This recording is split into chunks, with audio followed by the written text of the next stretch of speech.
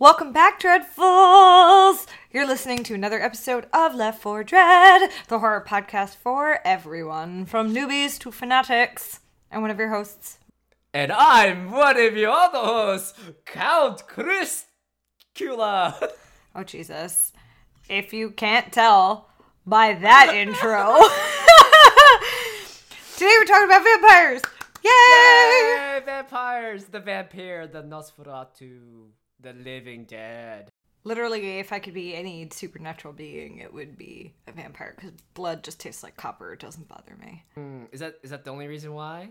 Eternal youth? You get to, turn into mist, control creatures? Well, okay, so here's the thing, and we're going to get into this, it depends on which iteration of Mythos you're talking about, because not every vampire can turn into bat or mist. Some of them sparkle, as we have seen.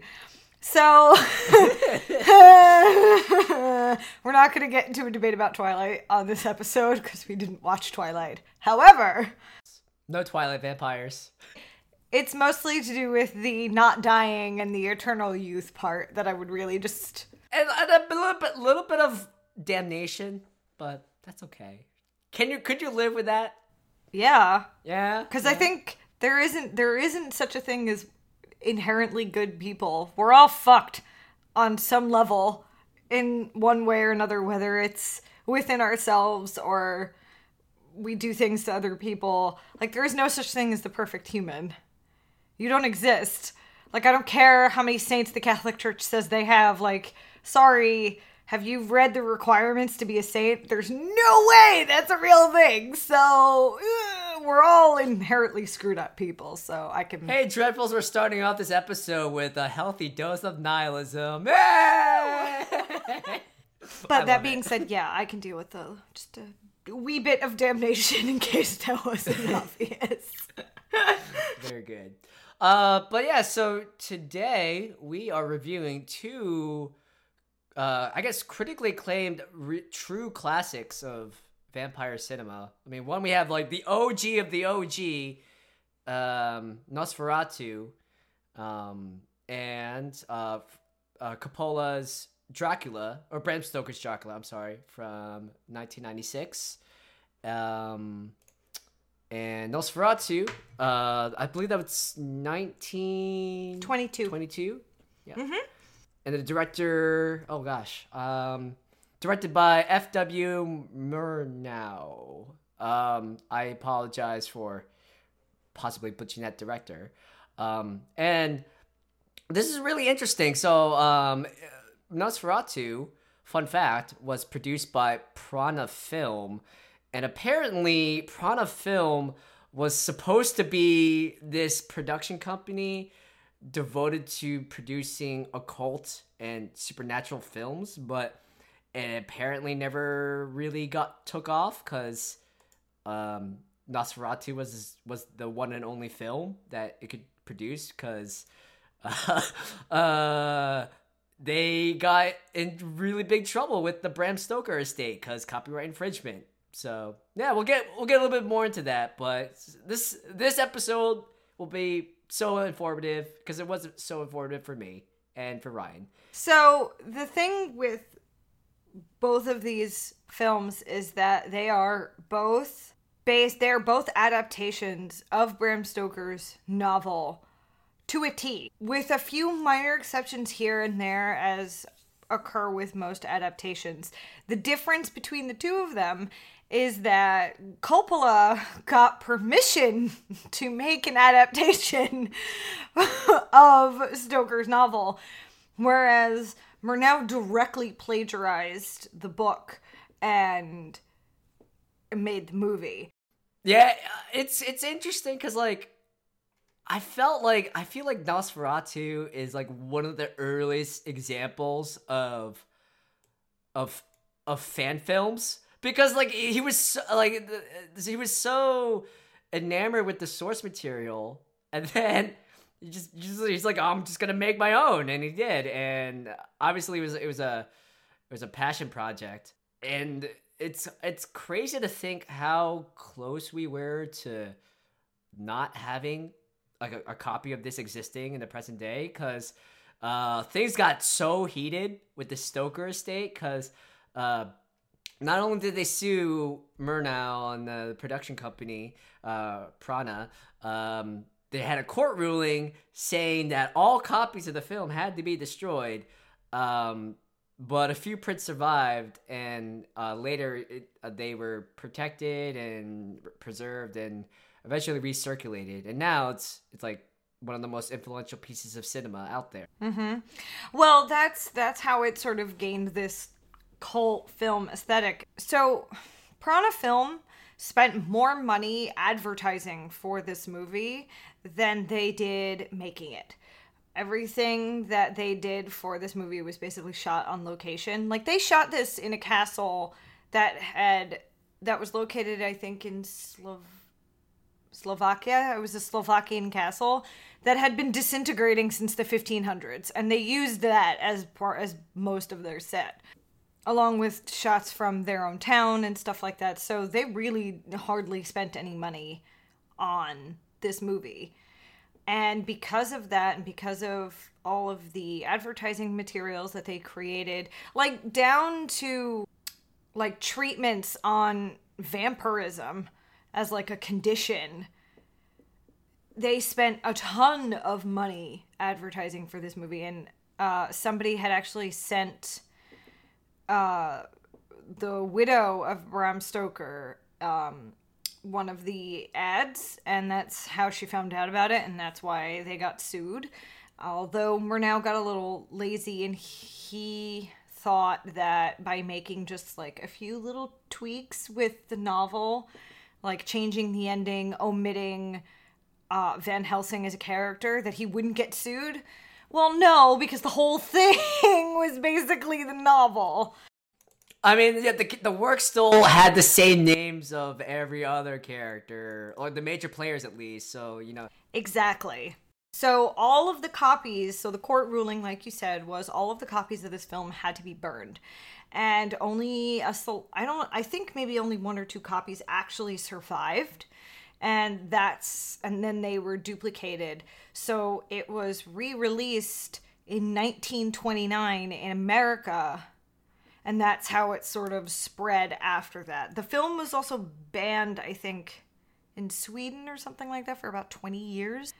There's also a movie with Willem Dafoe that talks about the myth that Max Schreck, the man who played Count Orlok, was actually a vampire in real life. And it talks about like a fictionalized version of them filming this movie, which is it was actually pretty funny. I've seen it. But that's not what we're talking about today. I will say that this is going to be a lengthy episode only because there is so much background on both of these movies. Starting with part of the reason why Nosferatu was so influential is because it is a German expressionist movie. And this is where I got to dive back into feeling like I was in college again, learning about German expressionist film. German Expressionism, and I will be honest with you that Nosferatu is not the most notorious example of German Expressionism in film. It's just one example. The best example of German Expressionism in film is the movie The Cabinet of Dr. Caligari, which we will watch because it is an astounding film. So we're going to get there eventually. But that is probably your best example of German Expressionism. And why? Because German Expressionism was an art form that came around in the 1920s, and it was born out of Germany's isolation that they had in the 1910s. So the whole point of Expressionism was that artists and filmmakers presented the world that Germans were living in through an extraordinarily subjective and distorted perspective to evoke like strong moods and ideas and like really visceral and raw reactions from people. So point or just question. So is German Expressionism like a recalibration or like a callback to romanticism, like Or is this something like that developed on its own or independently? I mean, because Romanticism is much earlier than German Expressionism, if I'm correct, but it sounds to me like they share a lot of similarities. So I just want to. This is really interesting. Yeah. You're supposed to feel like it was touched by madness almost when you see it or experience it. Everything is asymmetrical angles and very stark contrasts of dark and light, and plots of expressionist movies were occupied with madness and insanity and identity and stuff like that, because it was supposed to be a reflection of how the Germans felt after being isolated. So they were obviously going a little crazy. And it also shows the effects and horrors of war and them going through all of that as well. It got very political to a point, but that's why I said we're gonna watch the Cabinet of Dr. Caligari eventually, because it literally is the best example of German Expressionism. Down to it has everything. It's like looking at a painting, and to be quite honest, there was an expressionist painting that painted the sets to look like that. So each one of those sets is painted by an artist. It's not created, which was sort of the embodiment of expressionism as a movement. But I guess the SparkNotes version of this, to try and condense a lot of shit together, is it was an artistic genre that originated in Europe in the 1920s and is very broadly defined as the rejection of Western convention and the depiction of reality that is widely distorted for emotional effect. That is the very, very broad definition of expressionism. Like I said, expressionists weren't really concerned about creating anything that was very aesthetically pleasing. Yes, it was meant to evoke a powerful emotional response. So you're supposed to look at it and really feel something rather than saying, oh, that's a nice flower they painted or whatever it was. They used a lot of bright clashing colors, flat shapes, and very jagged brushstrokes, which is why everything looks very angular and distorted. Yeah, well, one of these days we'll do another episode. Maybe we'll focus more on this topic, or this kernel of a topic, because like German expressionism has a really profound influence on horror film, and it's inspired like entire legions, like like Alfred Hitchcock, for example. All the way down to Tim Burton. I mean, it influenced the entire genre. It was super important, which is, I think, like I said, we will eventually get around to watching and talking about the Cabinet of Dr. Caligari, and that's really where you can explore expressionism a little bit more in depth, because that is the pinnacle of expressionism, is that movie. Also, the original showing of this movie was accompanied by a live orchestra, but that original soundtrack was never recorded and has never been reproduced. So you can hear it with a multitude of different music soundtracks behind it. There isn't just one. I prefer it the way we watched it. I think we saw the same version, but people have seen it with jazz in the background and classical music and everything else under the sun. It is a silent film, so that you can put whatever music to it you want. And I do think that also has the power to change the film a little bit. But yeah, you will never be able to hear the original orchestral accompaniment that went with this film in the first time. So, to be a fly on the wall in 1922, just to hear what that would sound like. That's so sad. So wait, what was the recording that we heard in the movie? Was that the music used in like the 1929 US version, or? I believe so. This film has also been copied over several times with multitude of different music, so that could be from anywhere. But I do think it might have been from the 1929 version. And that's what we hear today. I'm reading this up here. The original score was composed by Hans Erdmann. But most of the original music was lost during a screening of the film.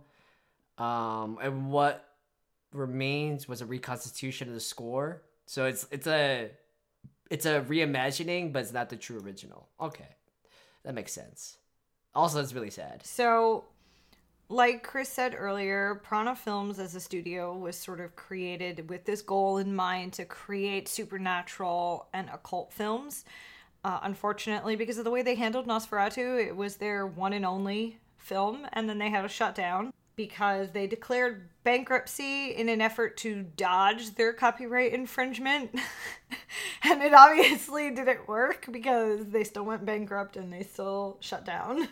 No, it's okay. It's okay. They went. It's like, you know what? We're just gonna do some viral guerrilla marketing, and then they got the masses to advertise and distribute. So they were the first. Well, maybe not the first, but they were an early example of cult films, and yeah, so they were ahead of their time and on many fronts.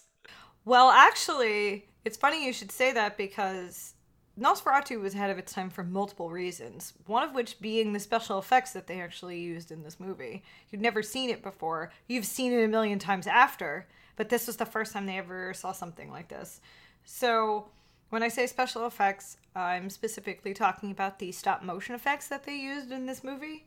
They used it to make objects look like they were moving by themselves. They used double exposure to create the illusion of Count Orlok vanishing on his own. And appearing transparent or translucent. Yes, and him rising out of the coffin.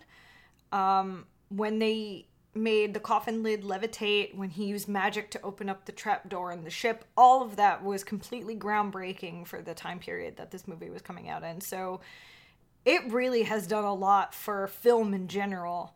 I mean, for our reasons, it's specifically to horror movies, especially the way they dealt with the Count in this, as opposed to the way Coppola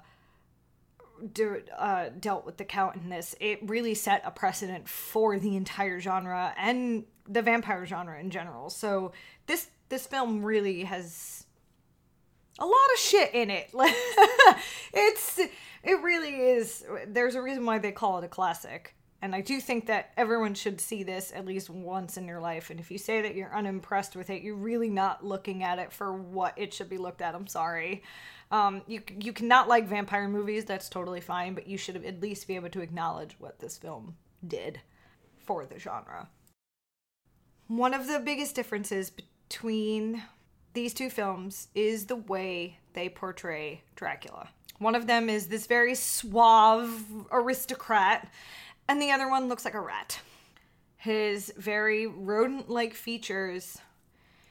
A comparison has been made that he was intended to look like a rat because rats were also responsible for spreading the plague across Europe. Yeah, this bestial man named Count Orlok, who just looks decrepit and disfigured and ugly any way you slice it. Yeah. I will say that the way Orlok moves, you want to talk about something that defined a generation. The way he moves in this movie has been passed down to other horror films, from Frankenstein with the way he walks to Michael Myers in Halloween. That right there is also something that they took care of for the rest of film. I mean, film doesn't exist in a vacuum. It exists within a cross nexus of like politics and art and history and social conditions, and yeah. So now, do you want to hear what Roger Ebert had to say about Nosferatu? Sure. He said, quote, "Here's the story of Dracula before it was buried alive in cliches, jokes, TV skits, cartoons, and more than 30 other films. The film is in awe of its material. It seems to really believe in vampires. Is Murnau's Nosferatu scary in the modern sense? Not for me. I admire it more for its artistry and ideas, its atmosphere and images, than for its ability to manipulate my emotions like a skillful modern horror film. It knows more of the later tricks of the trade, like sudden threats that pop in from the side of the screen. But Nosferatu remains effective. It doesn't scare us, but it haunts us. And with that lovely quote, let's get into how Chris felt about Nosferatu, because clearly I have a lady boner for this movie. So I really enjoyed it. Like, so I've only actually seen bits and pieces of Nosferatu. This is my first time actually seeing it in full. And I know I picked up. I mean, I obviously I know how important Nosferatu was, because I'm a huge horror buff and I love vampires, and it was really great seeing one of the progenitors of that aspect of cinema, and just looking with a measured eye, like just like for one example, like seeing the way Max Schreck's Orlok just moved and carried himself, and the way he like gestured with his hands and his claws, and like it's like, wow, you can really see that cinematic genetic legacy like throughout films. And it was a really exciting and experience to watch. And then like we are serious fans of like practical effects and like the art of filmmaking on this podcast. I mean, if you listen to us before, Ryan and I could talk about practical effects all day. And the fact that like this movie in the 1920s pioneered so many crazy film techniques, like so many really iconic film techniques at a time where not many or maybe not at all other filmmakers were doing this stuff. It was just so fascinating. And like, I'm not a filmmaker, and I'm the type of person who always wonders like, how did they do that? And like the fact that you had these super skilled filmmakers who didn't have access to the latest and greatest technology, like a CGI, all this other new fangled jazz we have today, but like they used what they had and just pushed the envelope of its potential. Like it was a really insightful experience. Yeah, and I think from a narrative standpoint, Bram Stoker's Dracula is like one of my favorite books of all time.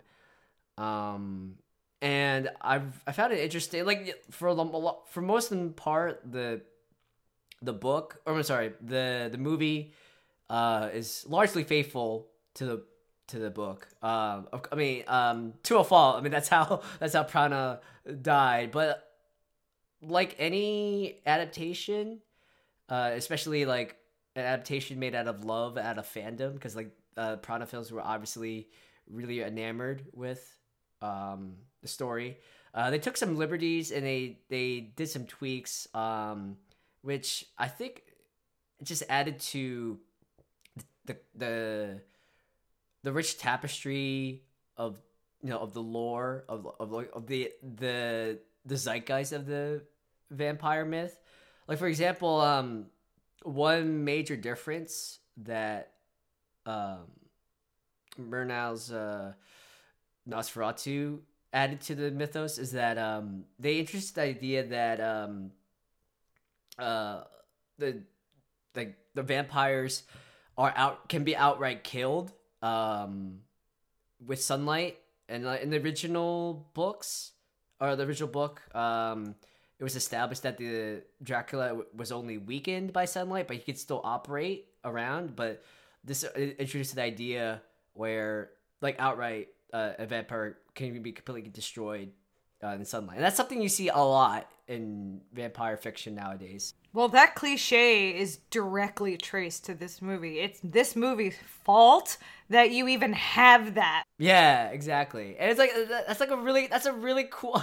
I mean, this movie got its licks, but like it established a legacy more than one, and I think it's so cool to the fact that it just created an entire it created a element of vampirism that's now considered or widely considered as canon. And it's like that's so cool. Even though, so,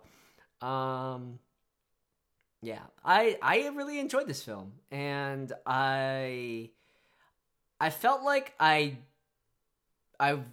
didn't get as much out of it as Ryan did. Not that I didn't like the film, not at all. It's just because I don't have this established background in like film history and cinematic history. So there are things that I felt like on a second rewatch, now that we're talking more about the roots of German Expressionism and that sort of I guess that perspective that informs the film. Like now I'm looking at it in a new light. That's definitely, it's really fascinating. And now that I would like to rewatch it again and watch it again with that new understanding. But in general, I love this film. This film is great. And I just, yeah, it just makes me wonder like how, like what geniuses they were. And I just, can you imagine like an alternate reality where Prana Films just continue making occult films? Like what if I would love to see like a Prana film production of Mary Shelley's Frankenstein, or maybe they decided to take on some works of like H.P. Lovecraft or something like that, because that would have been so cool. We could have had an entire library of Lovecraftian movies. Hell, the Universal monsters might not even have become a thing. There's no way of really knowing. Would the Creature from the Black Lagoon have even been made? There's a whole, I mean, you could go off on a theory about multiverses here and say, sure, maybe there is a universe where old Prana Film didn't get shut down and they have this whole line of films. But there's no way of really knowing. But maybe we wouldn't have had the iconic monsters that we do with the people that played them if Prana Films had survived. Or maybe it would have been worse, better, who's to say? Because Lon Chaney as the Wolfman is an iconic thing to watch. It is a thing of beauty. So I say that, I hesitate to say that because the Universal monsters I grew up on that. I think that was my first werewolf movie, was Lon Chaney and the Wolfman. And then I watched Abbott and Costello. My father is a really big fan of Abbott and Costello, so I grew up on that too. So it was that, Abbott Costello, and then Scooby-Doo. So, it's all over the place. It all works. I did have a lot of fun sort of rewatching this movie and diving back into all of this, because when I was in college, I took film and I got to watch things that I never really got to think about, between German Expressionism, French New Wave, Middle Eastern cinema, Japanese, I mean, I'll just say Asian film. I did all of that too. Not necessarily horror movies, but the things that were sort of representative of defining that genre and what made them. So I saw The Cabinet of Dr. Caligari while I was in school. So, I kind of got spoiled in that sense that I was exposed to that. So when we planned out this episode, and I was like, oh, I get to like relearn about German Expressionism again. I felt like I was back in film school.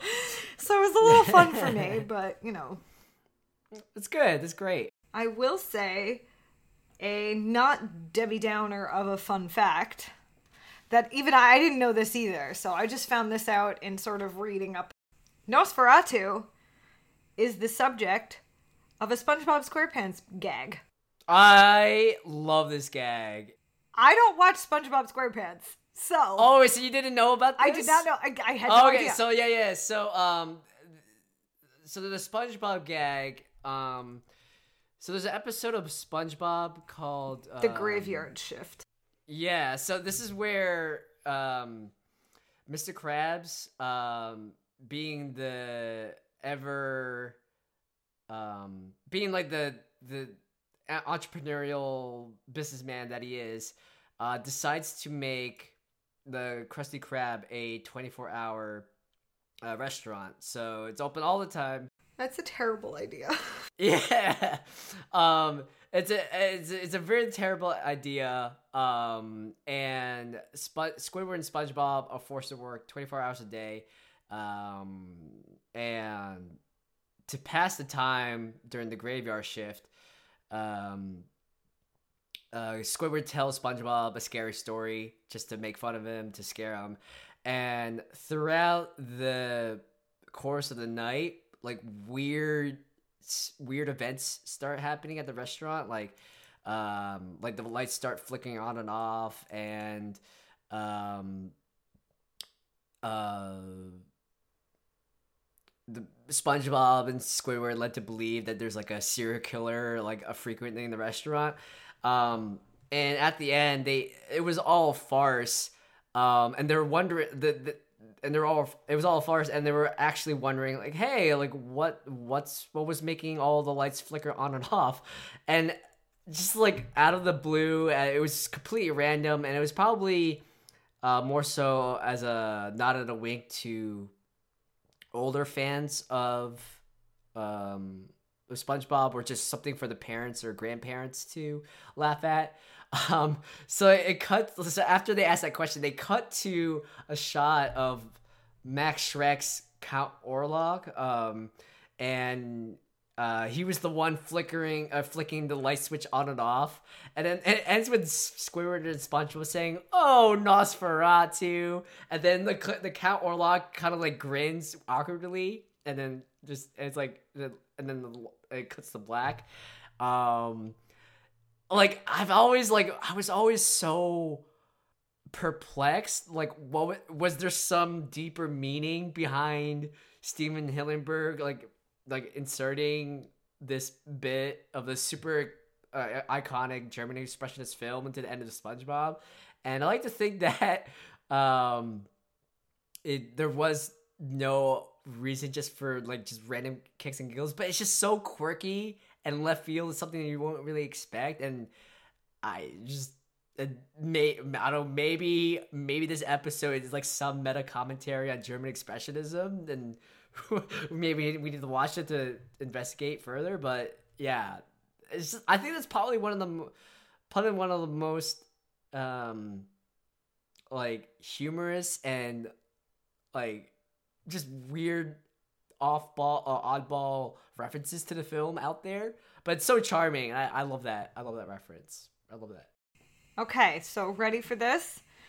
Jay Lender, who I guess is he's one of the writers on SpongeBob.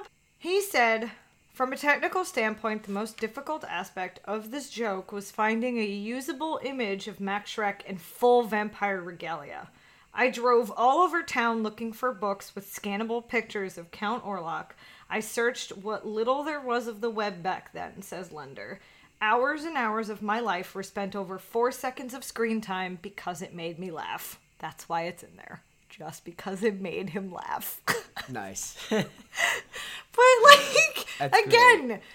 Going back to the fact that if this film had, like, not been made and truly had been destroyed the way the Widow Stoker would have wanted, you never would have had that. You never would have had Willem Dafoe in a movie. This is true, Willem Dafoe. Dealing with all that.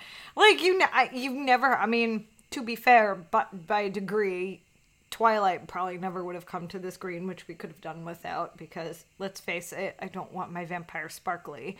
But how much of Anne Rice's vampires would have become iconic without Nosferatu?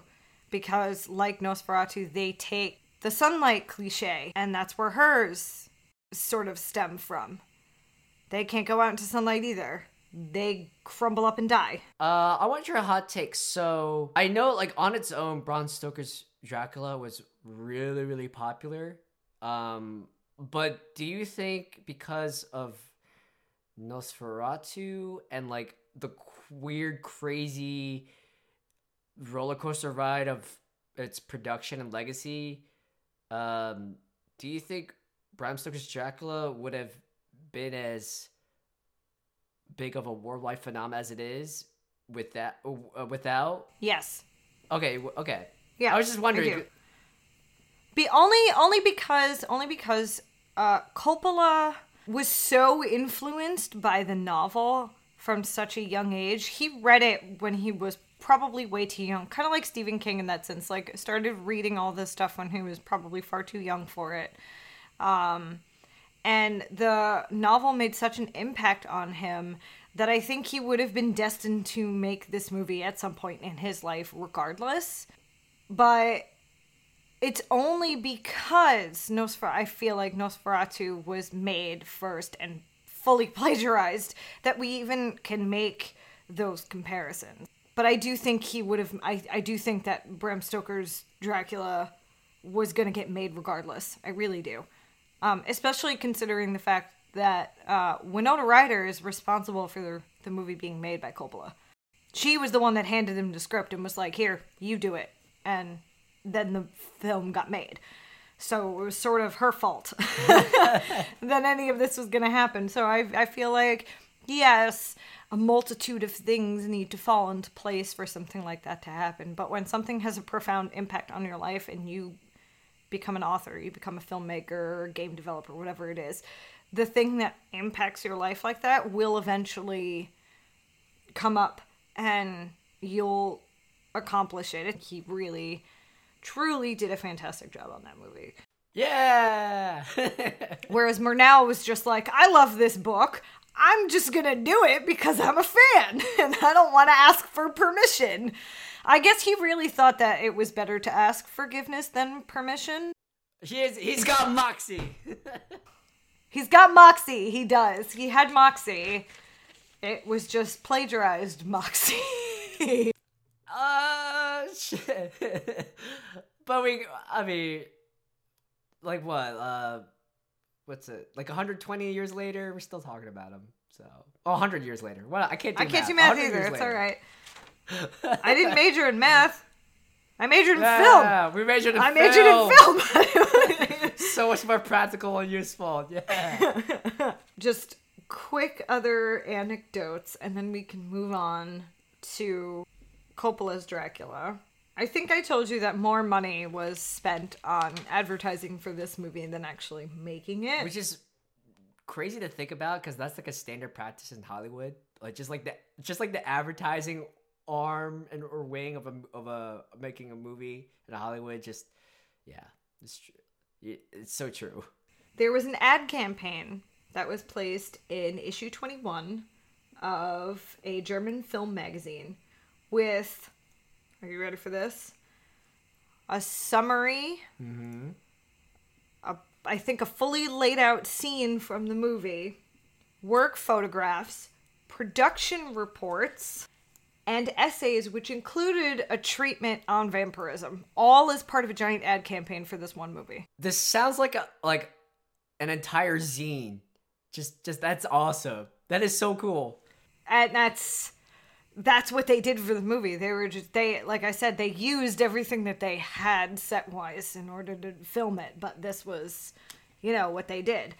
So, I love listening to other people's critiques of this movie because of how old it is. So we heard Roger Ebert's.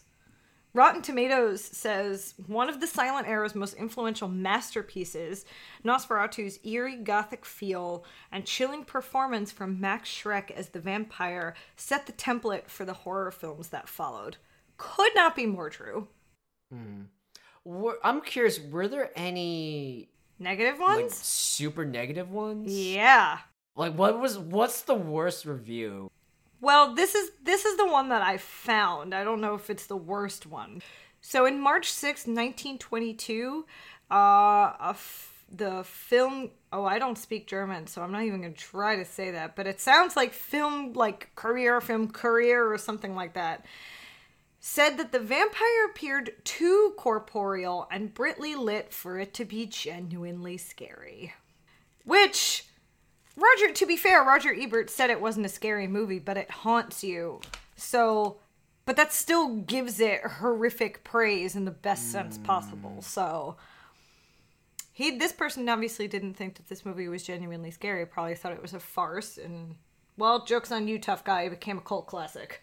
So with that, we're going to go on to probably one of the most well-known, simultaneously brilliantly done adaptations and most love to hate movies. Really? I didn't know. There's only one part of this movie that people actually hate. Yeah, Keanu Reeves. Come on. Okay. Let me full disclaimer. I love Keanu Reeves. I love him so much, but this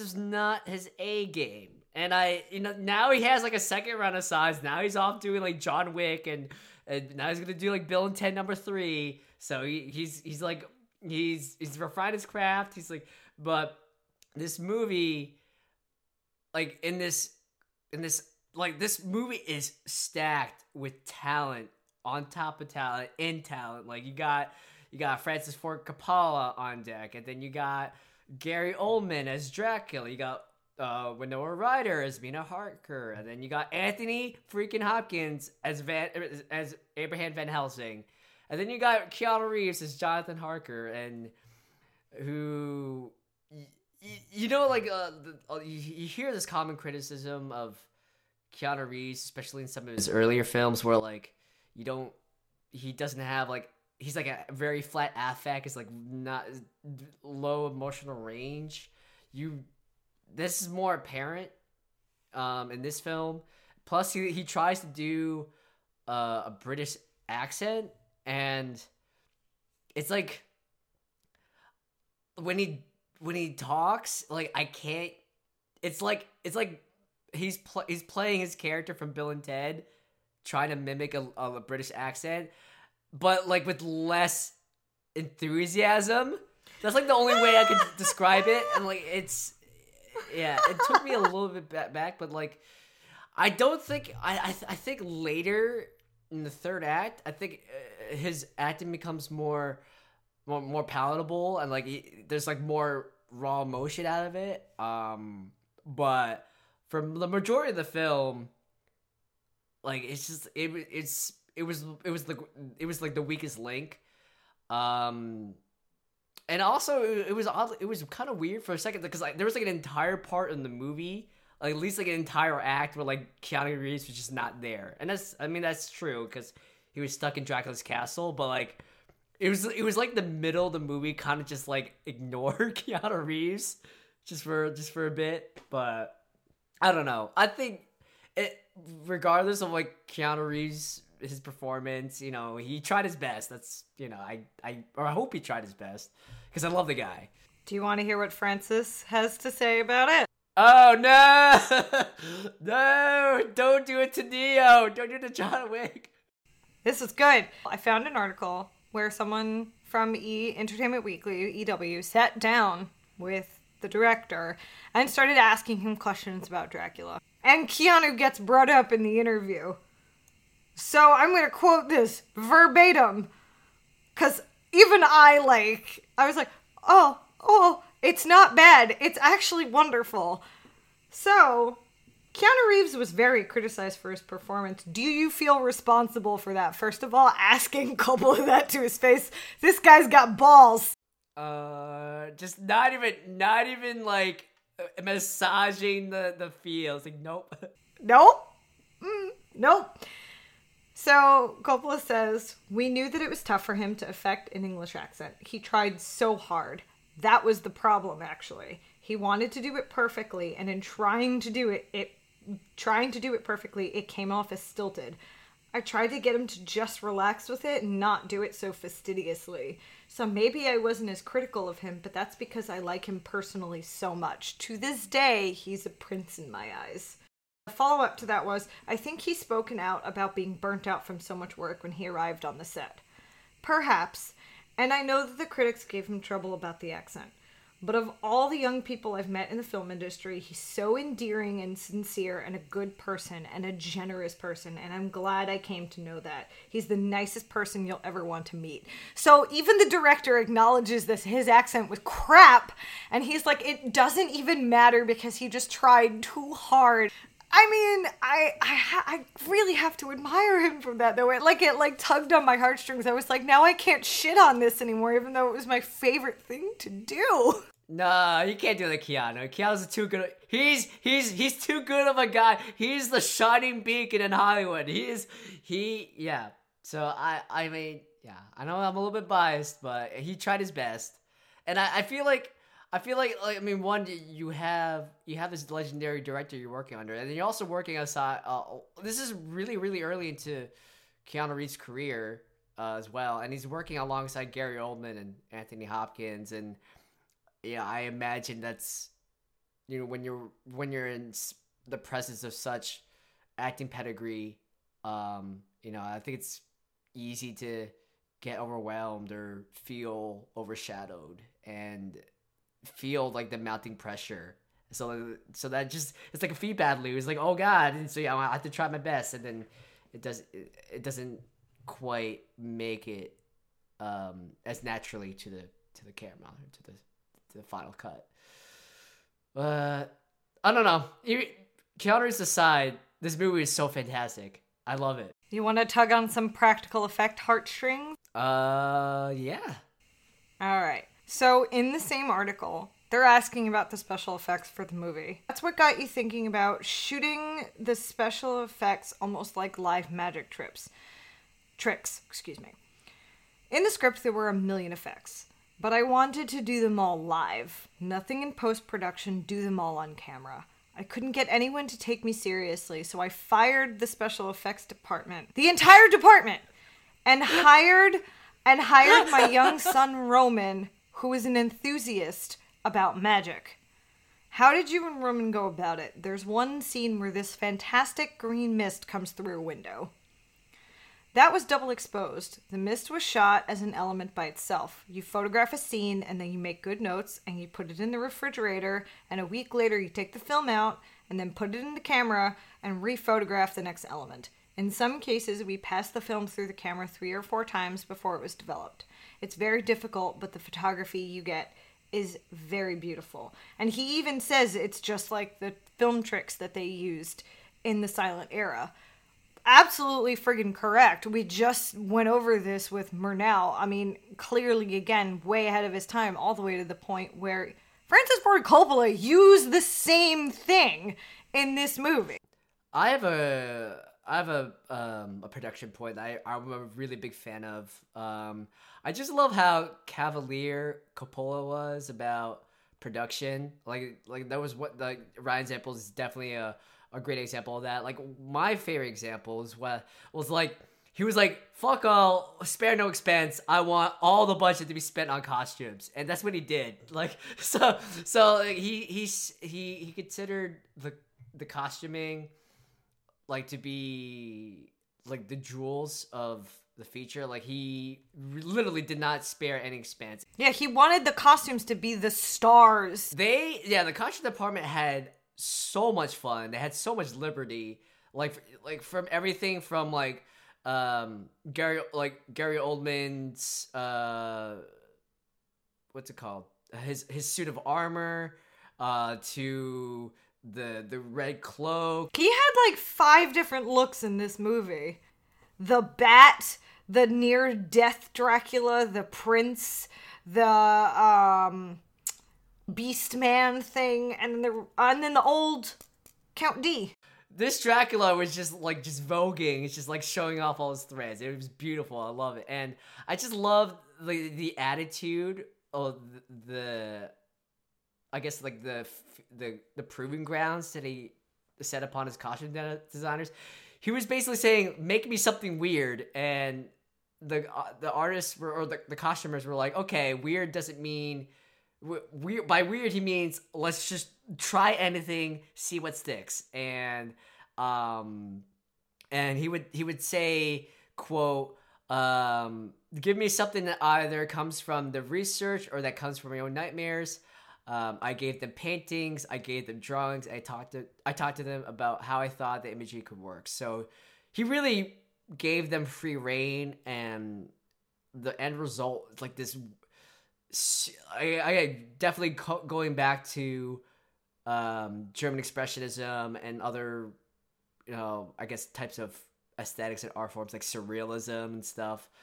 Definitely some gothic horror, some romanticism. Like it's just, you had this pastiche of wild and crazy aesthetics all over the place, and they were just so intricately designed and so elegant yet so over the top, ostentatious and ornate. It was this beautiful combination of all the things in this, and it just managed to work despite all those different pulls and pushes in different directions and tones. I loved it. It was so good.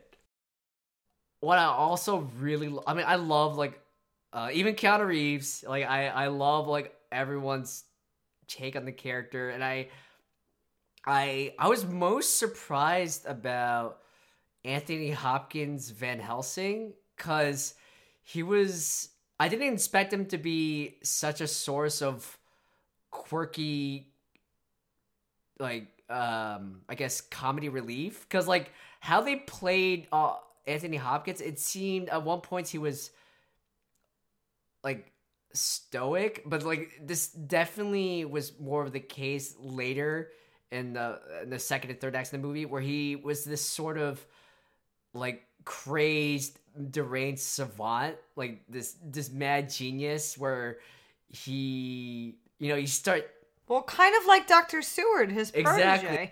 The guy is addicted to morphine, but he happens to be a brilliant psychiatrist for the time. I'm going to say for the time. Like there's these scenes where it's like, aha, Dracula, my sworn enemy, and he starts laughing like a madman. It's like, but I can't fight evil on an empty stomach. Quick, feed me. It's like, Anthony Hopkins, you're chewing the scenery. I love you. This is so good. I think my favorite part to laugh of that whole thing is when they're eating and she says, was Lucy in pain? And she goes, yeah, she was in pain, but then we drove a stake through her and cut off her head. Now she's fine. And then he continues, then he pops something in his mouth like Anthony Hopkins. Yeah, all while he's like cutting this rump roast and he's eating and very just nonchalant about the whole thing. I honestly, even Keanu Reeves' horrific accent aside, there is literally no like a more perfect cast that could have done this movie. Oh, so good. I love this. I think this is like the perfect movie. Like, even again, Keanu Reeves aside, I think this is still a perfect movie. And I don't even see. I think part of the reason why his acting is so bad and rigid was because he was so in his head about the accent that it really just affected his entire performance. And it's not good, Chris. It's not good. Yeah. It's not. I mean, I felt like I generally feel like near the end of the movie, like his acting wasn't jarring. I guess like I feel like there was enough moving parts that were acting alongside that you didn't have time to focus and hone in on like his performance, and there was a lot more action. I felt like also as a character, at least in the narrative arc, he just became more proactive and more of a badass, and I think that's Keanu Reeves and like his natural element, just be like really be part of the action. And so I towards the end, like it did, like definitely like the first act, it was very jarring. But I felt like towards the end, it didn't, like the sting wasn't as severe. And I think it pulled together well. He tried too hard. Let's just side with the director. He's tried. I can't. He tried too hard. I mean, all in all, I honestly couldn't think of two better movies to talk about on this show because they are both the best adaptations of the novel.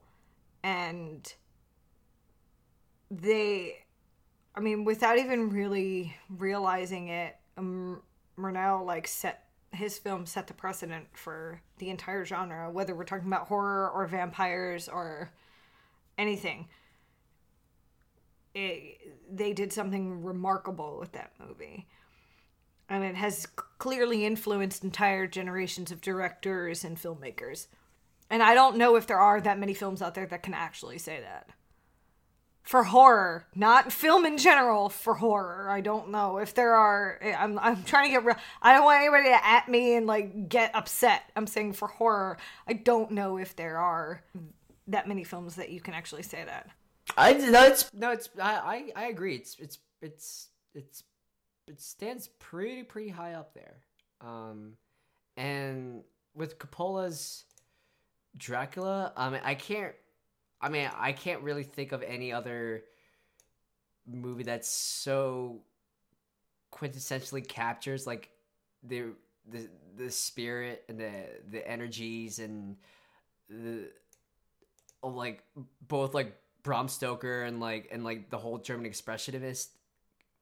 It's like a neo-expressionist feel, because I'm telling you, oh my gosh, this movie, watching this movie is going through a mix of a fever dream and an acid trip, because it's so just visually alone, it's so jarring and ethereal and otherworldly, and it's just it enthralls you, and I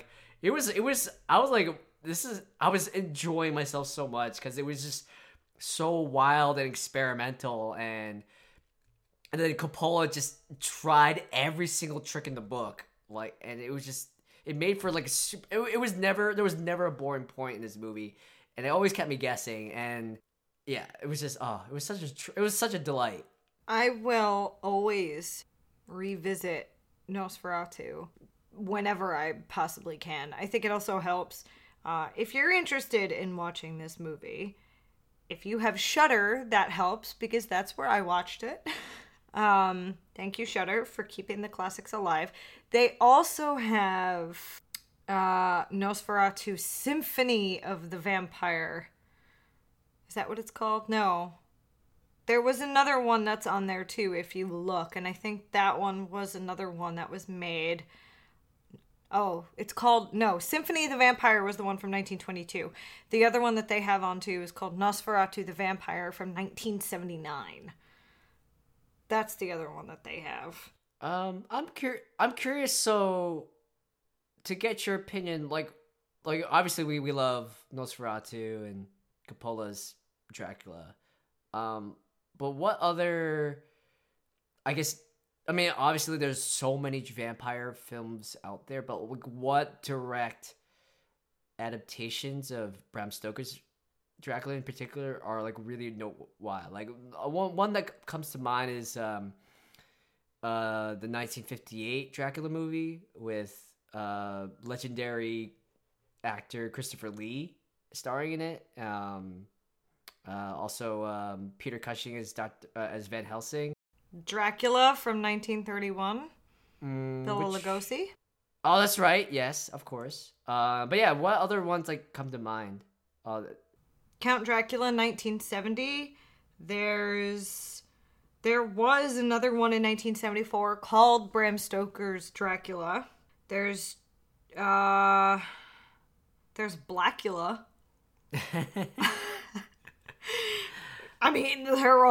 They're all adaptations. I think there was another one. I think there was Billy the Kid and Dracula is another one. Abbott and Costello. I think Dracula makes an appearance and Abbott and Costello meet Frankenstein. So there have been a lot of Dracula movies in existence. And I wouldn't mind if that's a thing that we decided to explore, different adaptations of Dracula in film or in TV, because there was an NBC series that Van Helsing movie. Oh, with Hugh Jackman. Oh yeah, With Hugh Jackman. That's that's there. Penny Dreadful. That there's a nod to that in there as well.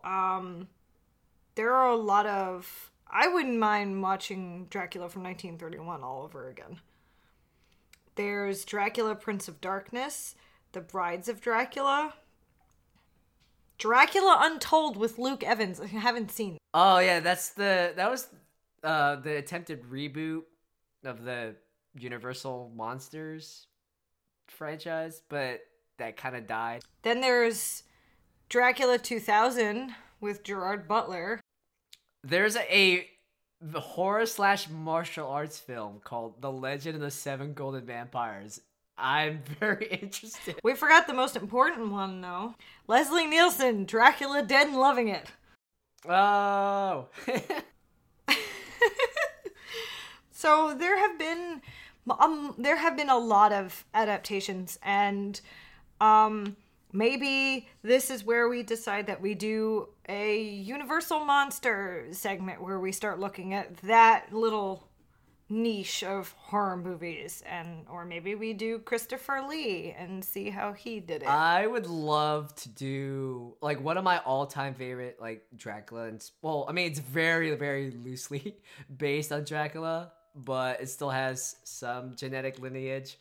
There's a really popular horror anime and manga series called Hellsing, and you might have seen it before. I've never seen that, but I would watch that. Oh my god, it's so good. I love it. Okay. I mean, I know, I feel like I'm gonna get you to like watch more anime. So all right, let's do it. We need to watch. Let's Hellsing. do it. Hellsing is okay, so let's good. do it. It is so bloody. It is so over the top. Okay. I think that's on Hulu, isn't it?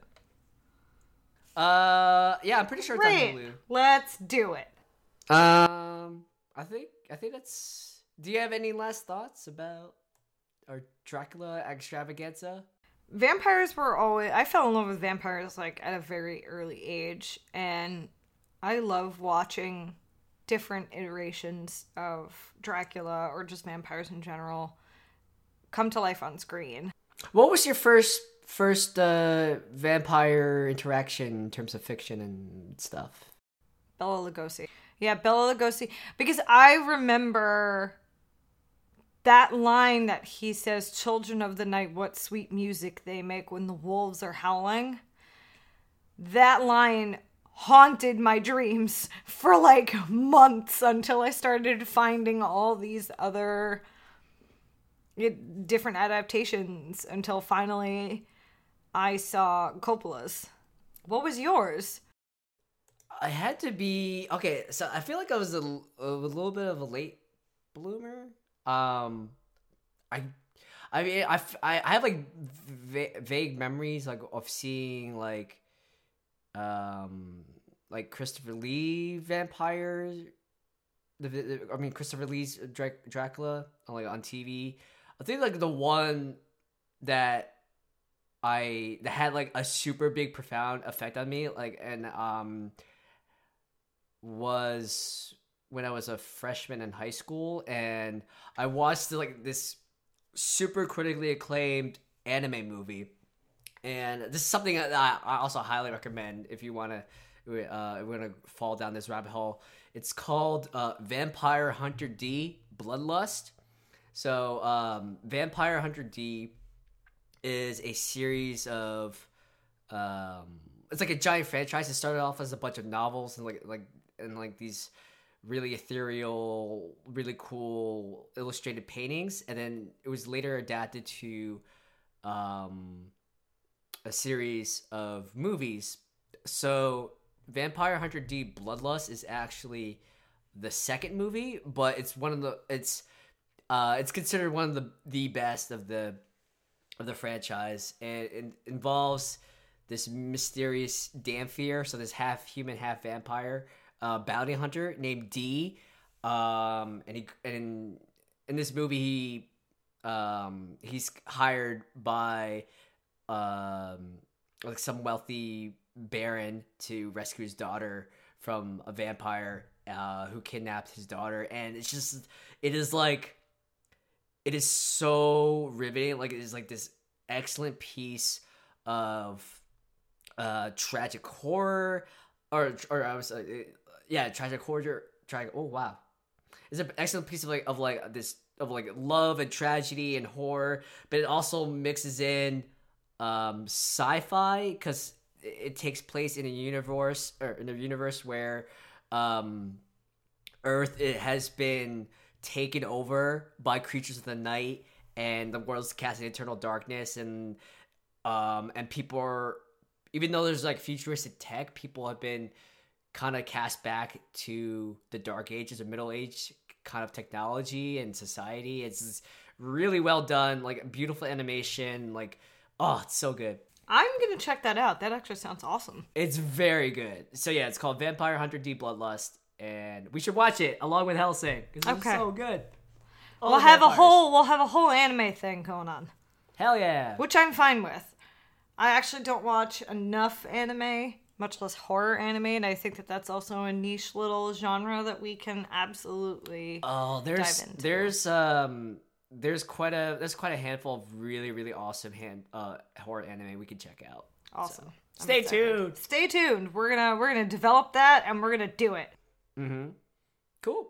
So with that's it for our Super Bram Stoker extravaganza. So Ryan, where can all of our Dreadfuls find us on the interwebs?